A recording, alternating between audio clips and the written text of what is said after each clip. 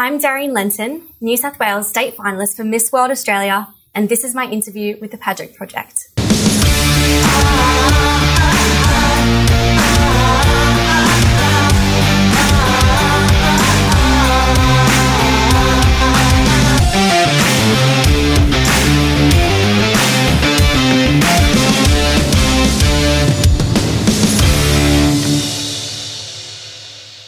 Hey everyone, it's Adrian from the Pageant Project, and I'm here with Darian Lenton, who is the first person I've actually interviewed from the Miss World Australia competition. She's a New South Wales state finalist.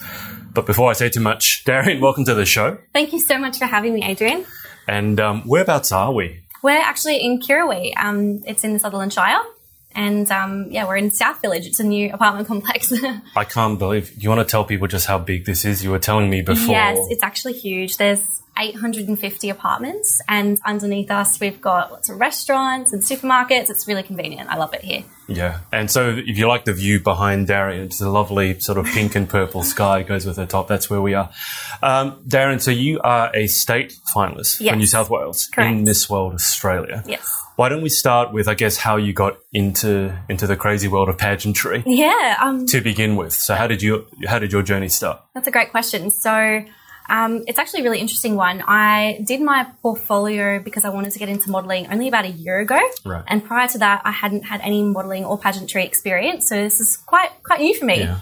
And so about 6 to 12 months ago, sometime in there, I was on Instagram and I saw a sponsored post from Miss World Australia. Okay, right. And that's actually where it started. Right. So I applied and I was selected to compete in the preliminary state finals, and there were 3 heats for that for New South Wales. So I competed in the last one of those. Yeah. And you got the nice hotel. I did. The one I went to was in Chatswood Chase, which I like Chatswood Chase, but it's not quite a nice hotel. The building that we were in was stunning. It was at Sir Stamford at Circular Quay. It was gorgeous. I loved it. And I was really pleasantly surprised that I made it through, having no experience. But I think I was just really confident and fun and just made the most of it. And here we are. So you said you saw a sponsored post. Yes. But I mean, a lot of people can see a sponsored post and not take action. So obviously that post must have caught your attention for some reason. Yeah. So what did it trigger in you that made you think, okay, I want to enter this versus just, doing the scrolling thing? That's a fantastic question. I actually haven't thought about that before, but I think the reason why I decided to enter it was because of a few reasons. One, because I absolutely love taking new opportunities. I'm a huge opportunist. Any new opportunity that comes along, I want to take it. Yep. So that was one reason. And I think also because I'm really passionate about making change, both in my community, but hopefully nationally and even globally one day. And I thought that this would be a fantastic opportunity just to use it as a platform, I guess, to become a global leader in just things that I'm passionate about. So, I think that's kind of what made me take the leap. And what are the sorts of things that you're passionate about? And you mentioned a couple of them before the interview, but give us an idea as to the things that you're really passionate about that you want to make a difference in. Yeah, so there's 2, I guess, main areas that really interest me. One of them is environmental sustainability. So I'm really, really passionate about making global change in that, especially in educating people and how they can make their own changes. I think the key with sustainability is not everyone has to do it perfectly, but just everyone trying to do something, and that's where real difference is made. So that's probably one reason, one thing that I'm passionate about. The other would be human rights and especially child protection in Australia, as I grew up in the foster care system in Australia. So that's something that I really like to raise awareness for as well. Sure. I think everyone understands the environmental concerns. I mean, it came up in our recent federal election, and absolutely, I tend to think that the politicians are never really doing enough, but that's a discussion for another day. But the child protection, because you did grow up in the foster care system. Yes. And as you told me before the interview, you moved in and out of how many foster? 26? 26 different homes, yes. Okay. So can you give us some idea, because I mean you can never really tell anyone what that was like when they haven't done it. Yes. But can you do your best to give us an idea as to what that was like growing up? Because Absolutely. I mean, you're what, like 20? I'm 22 now. Yeah, so you're still extremely young. So to move 26 times, what was that like? It kind of had a lot of implications for me. One being my education. So because I was always moving house, moving schools, as well as moving homes, there was a lot of things in my education that I either learnt twice or I skipped completely. Yeah. So there was a lot of things in my education that I was far behind in and that I really struggled with, particularly in high school. And then probably just the instability. I would come home from school one day and all my bags would be packed and I'd be going to the next home and I'd have no idea. And sometimes that meant moving to a different school. Right. So I'd just seen all my friends for the last time at that school and I had no idea.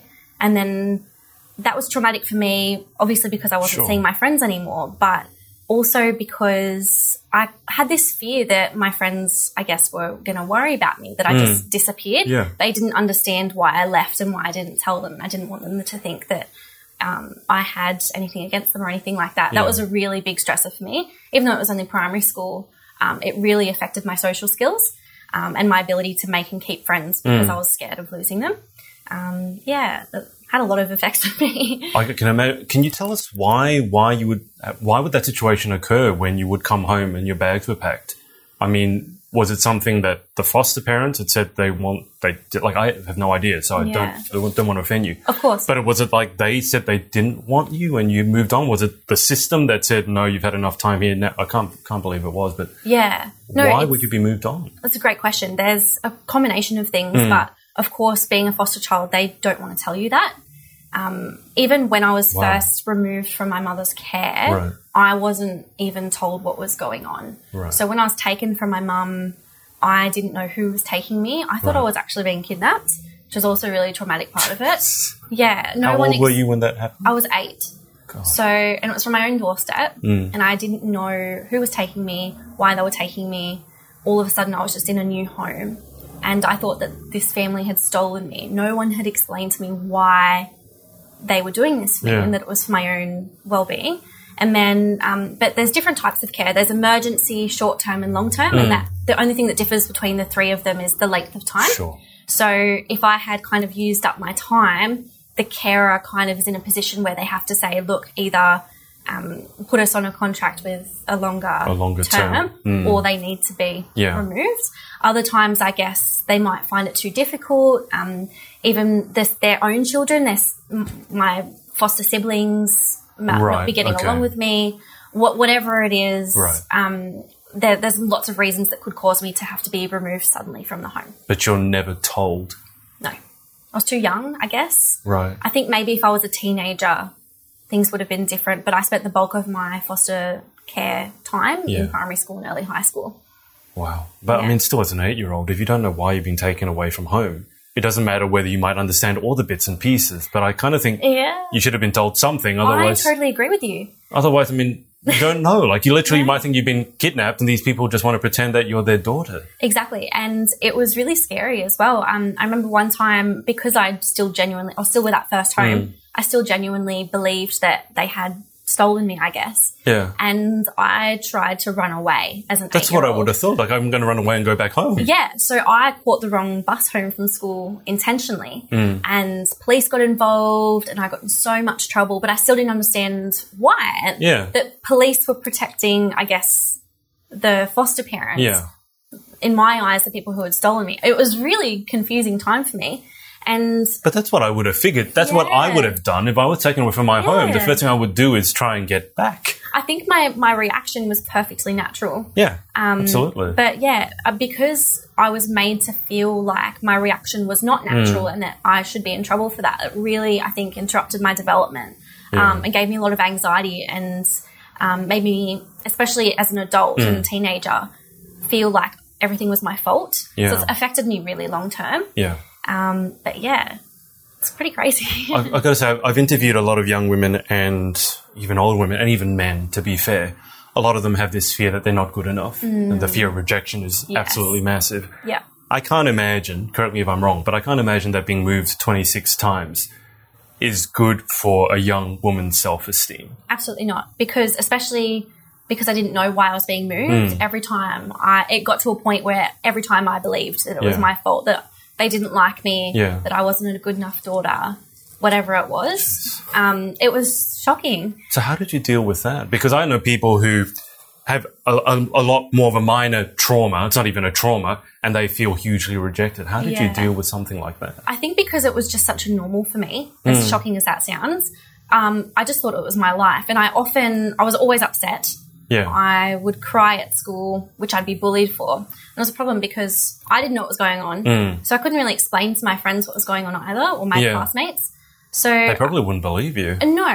If you just told them, I think I've been kidnapped, they'd be like, what are you talking about? Yeah, exactly. Yeah.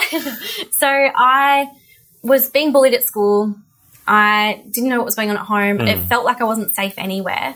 It had massive implications for me. But dealing with it, I don't really know how I did. I think I just kind of just kept pushing through it. You had no choice, did you? Yeah, I just don't think I had the choice. And I was very lucky in the sense that I've always been very academically strong. So I really drowned myself in school.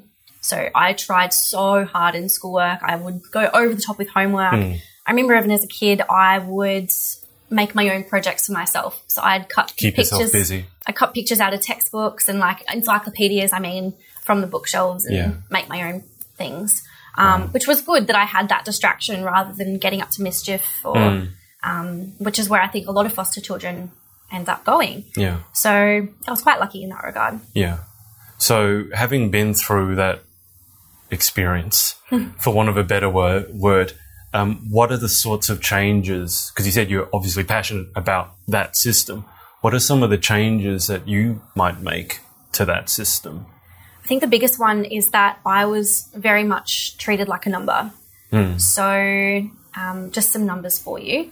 When I was first taken off my mum, it took over 400 complaints for me to be taken from my mum, from my neighbours, school, friends, parents, whoever it was, saying that I was in danger and I needed to be removed from my mum, or that they should investigate it. When I was finally removed, there were over 900, just in my town, 900 other children who urgently needed a home. So I just wasn't a priority. And which town was this? This was in Nowra, down the south coast. Yeah.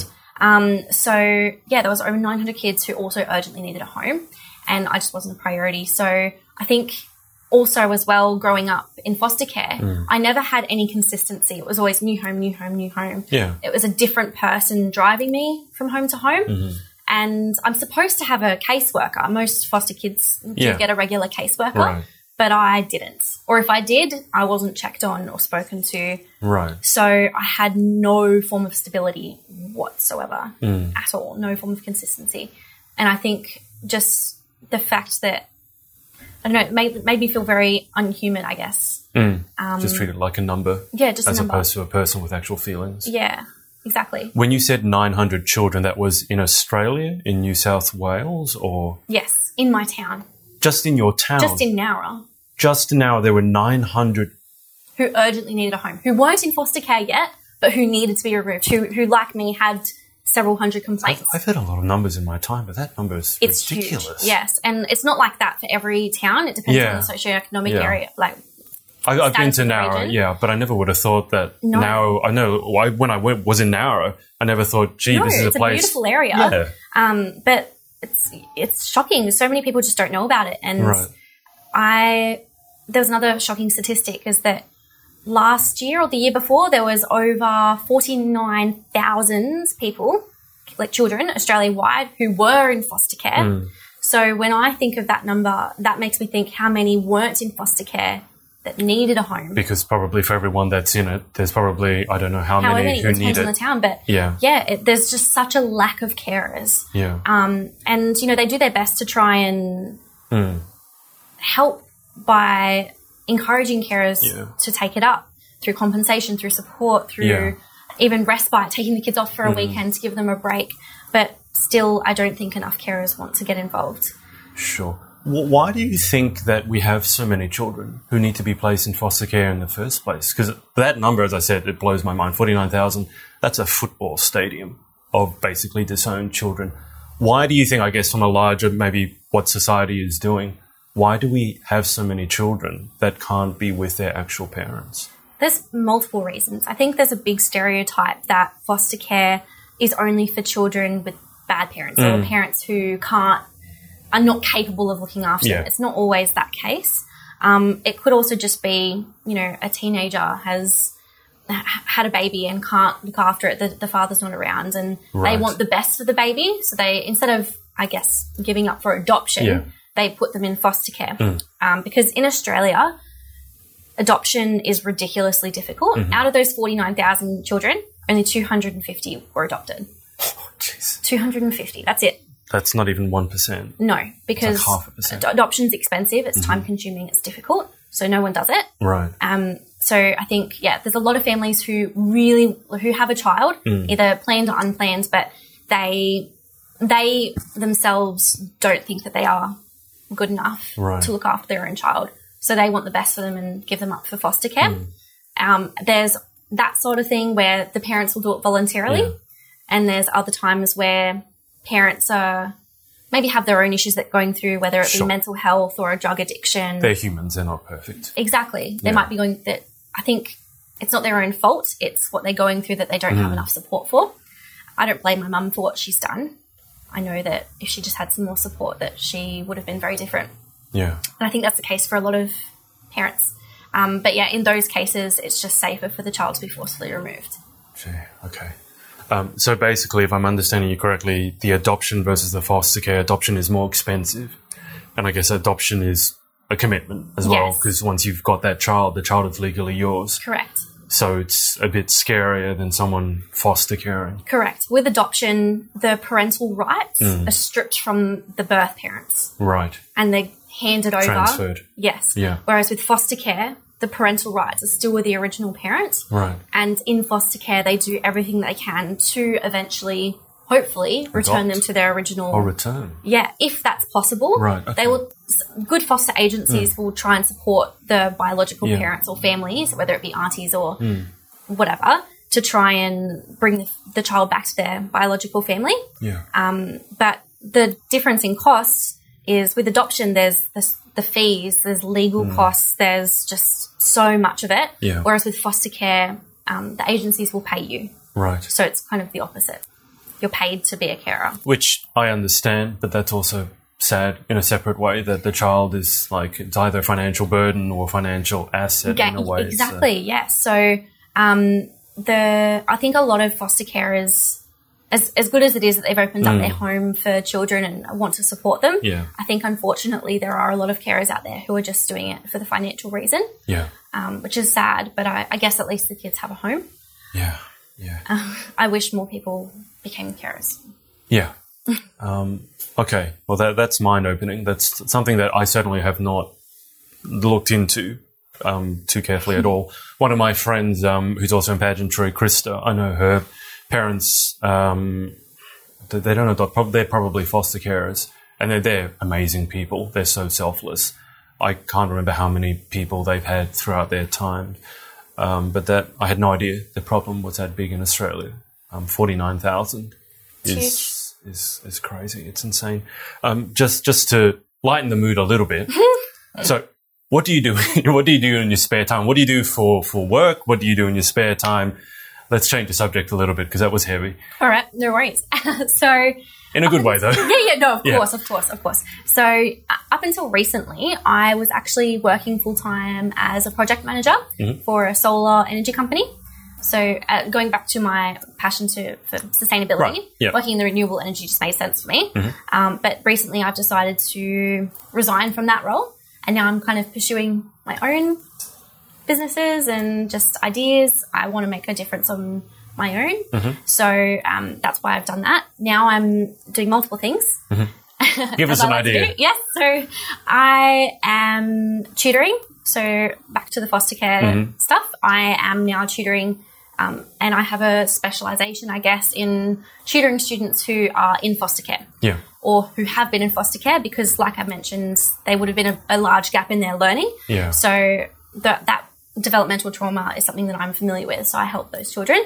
And with that, even children who have ADHD or autism or any other kind of thing that makes it difficult for them to learn, I help those children as well. So that's one thing that I'm doing. I also have a really large interest in music. So I sing and I play piano and I go busking a lot. So that's something that I... Whereabouts do you busk? So in this area, because I've only just recently moved to this home, I go busking in Cronulla in the main CBD. So It's really great. You just have to be a certain distance away from businesses and move every 2 hours, and they're happy. You don't need a license or anything. Okay, because in the CBD you do. You do, and it's paid, and if you don't have it, it's a really big fine. You need public liability insurance and everything. Yes. Yeah. So it really depends on the council, but I'm really lucky this council is pretty flexible and supportive of musicians, so that's great. Yeah. So that's music. Yep. What else is on your list of things to do? With also the sustainability stuff, I've started a group called Sustainable Shire. So I live in the Sutherland Shire, so Sustainable Shire. And it's just a social media page, basically similar to what you're doing with the pageant project. But I am interviewing and promoting businesses who are doing good for the environment. Oh, nice. Yeah. So just yesterday I interviewed an awesome salon down in Bangor. Yeah. And they're a sustainable salon where about 99% of their waste is recycled. Okay, that's amazing. It's fantastic. So like the scrap hair is put into nets, and they use that to soak up oil spills. It's amazing. I didn't know that was possible. Yeah, neither did I. So before I forget, because I will ask you for your social media details separately at the end, but how can people find this page that you started? Yeah, sure. So it's just on Instagram. And we have a Facebook page as well, and it's just Our Sustainable Shire. So at Our Sustainable Shire. Yes, correct. Okay, perfect. Yeah. Okay, so that keeps you busy? It does. And I have a really bad habit of just picking up every opportunity that comes along. So I'm getting that feeling. I do sometimes overwhelm myself. I'm not surprised by that at all. No. But it's good. I like the challenge. Keeping busy is really motivating for me. That's what gets me up in the morning when I know I have somewhere to be or someone to meet or something to do or something to fix. That's what drives me. So do you do anything in downtime, or do you not have any downtime? My downtime is probably just music. Yeah. Or spending time with my housemate. I have an amazing housemate, Taylor. We've known each other since early high school. So, we met at one of those schools I went to. Yeah. They're living together now. Yeah. And other than that, just probably music. So tell us a bit more about the music, because I love music. But what sort of genre? So you said you sing, there's piano, there's guitar. Is it acoustic guitar? Yes. Okay, so what sort of musical tastes do you have? I am really broad. I don't really have a particular genre or artist that I like in particular. I feel like a lot of different genres or a lot of different artists have maybe one or two songs that really suit my voice or style, but other songs they don't. Right. So it's really difficult for me to pinpoint some. Is your voice sort of more poppy? Is it more soulful? Are we talking like Ariana Grande? Like what? I would really say more soulful, like more even soul. not jazz, but just like more of like a groovy, like slower feel is like something I really love to do. Okay. So I love Nora Jones. Yeah. I saw Nora Jones back before she was famous. She came to the Opera House. No way. And she was kind of not really busking. She was just kind of like in sort of entry area. And I remember getting a CD from her. It's like, who's this Nora Jones? And then obviously she became Nora Jones. Literally, I had no idea who she was, and I was on my way to probably a classical concert. Wow. And I could have like talked to her and everything, but you just have no idea who's going to make it, right? And I just remember getting the CD like Nora Jones, and now she's Nora Do you still have the CD? No, I don't think so. I think I threw it out because like this is not going to... What a fantastic story, though. I know. It's crazy. I think I was on the way to... I don't know if you know Diana Krall. She's not so big now, but she was a massive jazz singer. But, I mean, what are your favourite songs to sing? You must have some favourite songs to perform. I do. My favourite one, it changes all the time. Okay. So what's at the moment? My favourite song at the moment is Million by Alan Stone. Mm-hmm. Yeah, I don't know. It's just exactly what I just described. It's really just slow but groovy and just really soulful. I don't know. Nice. I love it. It's fun. Nice. You'll have to... Are you going to perform at your event? Not tonight, but when I will be... I figure you're not at Grilled. Not at Grilled. We love Grilled. I love the burgers, but probably you're not going to perform at Grilled. Not at Grilled, but when I do have my big fundraising event, which the date is to be announced, I will hopefully perform at least one song. You really should. I think That'd I should be amazing. Too. Yes. Yeah. There are a lot of people who can sing. I've got a really big music background. So when someone stands up and... I don't sing, though, but when someone says they can sing and they're a little bit off pitch... I actually, it physically causes me to like jump in my... a bit uncomfortable? Yeah. Noted. Yeah. I won't name names because I'm sure people get offended. Anyway, So before I go into the final 10 questions, because I always finish every interview with the final 10 questions, would you like to give the ladies and gentlemen watching your social details? Yes, absolutely. So firstly, thank you so much for watching. My Instagram is @LentilD, which is And I'll spell it underneath. LentilDee. And my Facebook is just Darian Lenton. And that's pretty much all the social I have. Perfect. I should ask, before we get into the final 10 questions, with Miss World, yes, because we got so involved in the foster system, I didn't really ask anything about it, but if you happen to progress to the national finals, and let's say you did really well, even won, what are you hoping to get from Miss World? Is it a chance to build your platform and continue advocating just on a larger scale? Or yes, absolutely. I just really hope it would give me some credibility.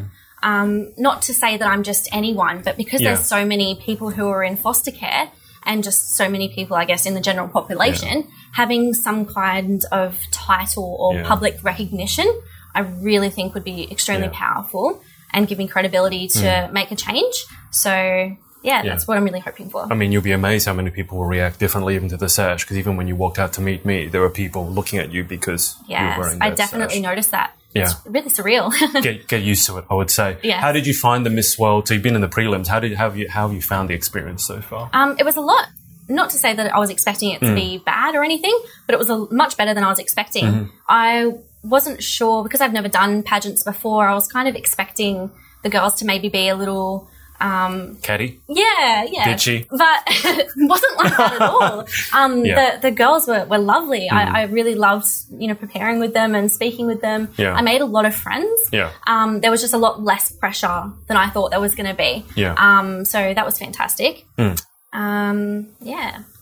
Are you doing anything particular for pageant prep? I mean, we're about 4 weeks out from the state finals. Other than fundraising, I'm really not. Other than maybe watching some videos of previous winners, or I'm not really doing anything. I feel I'm a very confident speaker, particularly with answering questions on the spot. Yeah. So how did your Q&A go? Fantastically. Do you remember, what was the question? Suited me so perfectly. Lucky you. What was the question? About opportunities with education. So and I was like, oof, this is for me. Who did you have to pay to get that question? That's so perfect for you. But it was funny because when I was waiting in line backstage, all the other girls, they were getting questions and I was like, oh, I wish I had that one. Oh, it's such a good question. And then, I was a bit worried because I was like, oh, all these girls are getting these great questions. And then I got a really good one too. So my answer was, I was really happy with my answer. I can imagine. But there have been some questions that I've heard that I just think are really stupid questions. Like my favorite stupid question is, if you could be a tree, what kind of tree would you be and why? And every time someone asks me that, because I've been asked that more than once, I just refuse to answer it. I mean, how would you answer that? I don't know. The first thing that I thought of when you said tree was deciduous. But I just associate the two words together, and especially because it's winter. Deciduous trees are shedding all their leaves at the moment. Okay. I don't know how I'd answer it. It's a funny question. No, it's people trying to be too clever. Anyway, let's go into the Q&A. Now, these 10 questions, I finish every interview with them. So let's see how you go. Okay, question 1. What is your favourite word? Ooh, my favourite word is eloquent. I think its meaning really sounds like how it sounds to say. It's got a Q in it. It does. So, I mean, yeah, that's a good That choice. just automatically makes it a great word. And just really cool to say. I feel really fancy when I say it. Eloquent. Yeah, I really like it. Okay. Question 2. What is your least favourite word? Moist. It's like 50, 60, 70% of people. What is it with the word moist? It just makes me really uncomfortable to hear. I don't know why. I've had 2 people now answer that's their favourite word because it makes everyone else uncomfortable. So they like saying moist just to make... That's clever. Yeah, I don't know if it's clever. I think it's a little bit... Anyway, question 3. In life, what turns you on? What gets you excited? Ooh, people who are driven. I love surrounding myself with people who are just as driven and ambitious as me. And not many people like that. No, there's not. just letting you know. I have few friends, but quality friends for that reason. Yeah. And opportunities. Yeah. So any opportunity, I'm just like, yes, I'm taking you. All right, perfect. What about question 4? What turns you off? People who are the opposite of that. Lazy, unmotivated. Yes. I cannot stand people who don't want to do anything with themselves or take opportunities. That really makes me uncomfortable. And I can't. associate myself with them unless they want to be switch. If they've been like that, they're like, wow, how do you do that? Can you help me? I'd be like, yes, my time to shine. But sometimes people ask for help. They don't take the advice. Yes. So that is a bit even more. That's worse? Turn off. Yes. Okay. Yeah. Because they wasted your time and now they're still the same. Yes. Okay. All right. Question 5. What sound or noise do you love? Ooh, sounds. This might be really typical for a girl. I don't know, but I love babies laughing. I don't think I've ever heard that answer. Really? Mm-hmm. Yeah, I think babies laughing is like that makes me so happy. Sometimes I cry of happiness hearing a baby laugh. Yeah, I don't know. Yeah. No, that's it makes sense, but I think it's the first time I had that answer. Really? So question 6, what sound or noise do you hate? Probably a typical one, chalkboard scratching or just anything that's similar to that. And I know this isn't part of the question, but there's some fabrics or things that touch that give me that feeling as well. Like, I don't know if Which anyone sort of else has this. Velvet. I can't touch velvet. You don't like velvet? No, if I touch velvet, it gives me the same feeling as fingernails down a chalkboard. I love the feeling of velvet. I don't like the feeling of wool. That makes me itchy. That reminds me of school jumpers. But velvet, I thought everyone likes, like silk. Yeah, no. I can feel like almost every fibre. It's just like a sensory overload for me, I think. I can't stand it. Wow. Okay. Anyway, you just reminded me of that. Okay, all right. Fingernails on the chalkboard. Yeah. Okay. Question 7. If you could have any one superpower, what would you pick and why? The ability to, I don't know if this is a superpower, but just the ability to help everyone and everything and fix every problem. I don't know if that counts as a superpower. It does because it's not possible. So it's got to be a superpower. There you go. Amazing. Glad I answered the question then. Perfect. Yes. I often, especially probably in my late teenage years, I really struggled with the concept that I couldn't fix everything. Yeah. That was a really big problem for me. Yeah. I wanted, even now, I'm still probably taking on too much, but I even took on more and I just wanted to fix everything and I wanted to contribute to everything. It's a really big problem. So I think if I had that superpower, that would solve that problem as well as lots of others. Question 8. What job or occupation other than your own would you most like to attempt? Ooh, I'd love to be a diver. I can't swim very well, so that's probably out of the question. You can learn. I didn't learn how to swim growing up, but I did try to teach myself, not last year, the year before. I went swimming every day. And I did drastically improve, but I still wouldn't call myself a strong swimmer. Okay. And I think I still have that fear of water. Okay. But I think that's what's so enticing about it. Yeah. Like if I could do it, I probably can. Yeah. I would be a diver. I think the ocean's so fascinating. When I did uni, I learnt that 95% of the ocean creatures aren't discovered yet. I heard that. Yeah, that's insane. That statistic just blows my mind. So, I think diving would be cool. Okay. What about what's a job or occupation that you definitely would not like to attempt?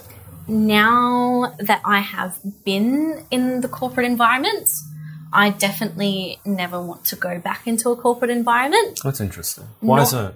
That my old job was bad. I absolutely love my old job. It was more the hours and the pressure and the inability for me to have a life outside of work. Right, okay. So in a corporate environment, obviously you're trying to work your way up, work your way up. And then at the top, you've got CEO. Yeah. And that kind of stress and pressure I felt wasn't worth the reward.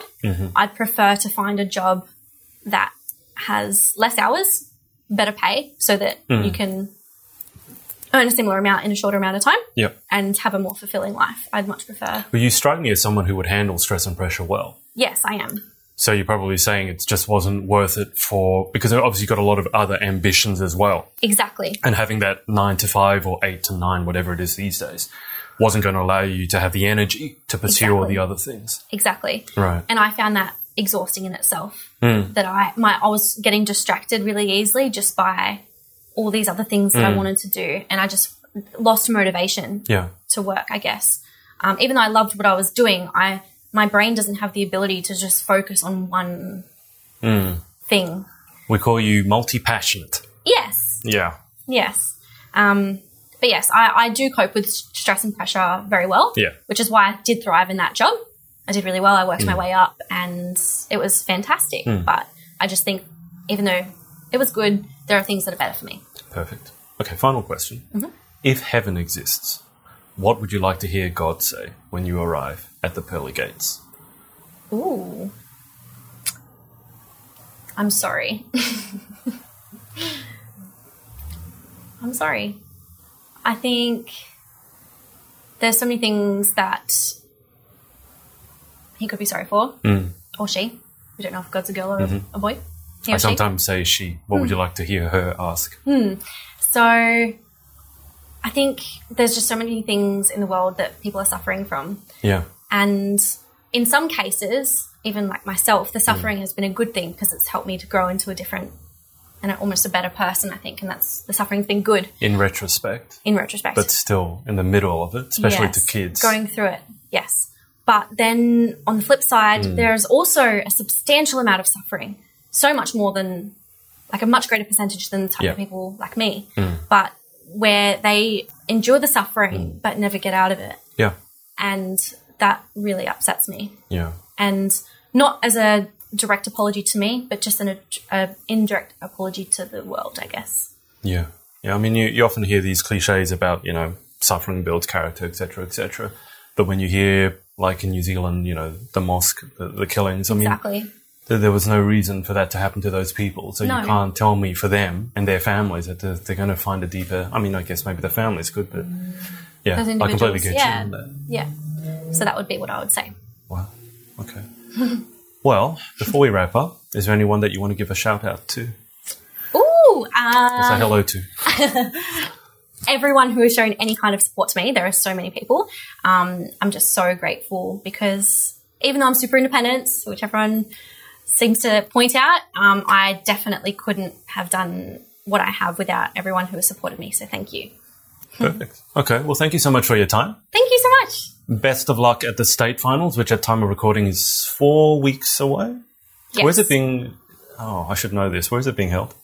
At the Star. That's right. Yes. The casino. The Correct. bright lights of the city. Yes. It should be fun. It will be fun.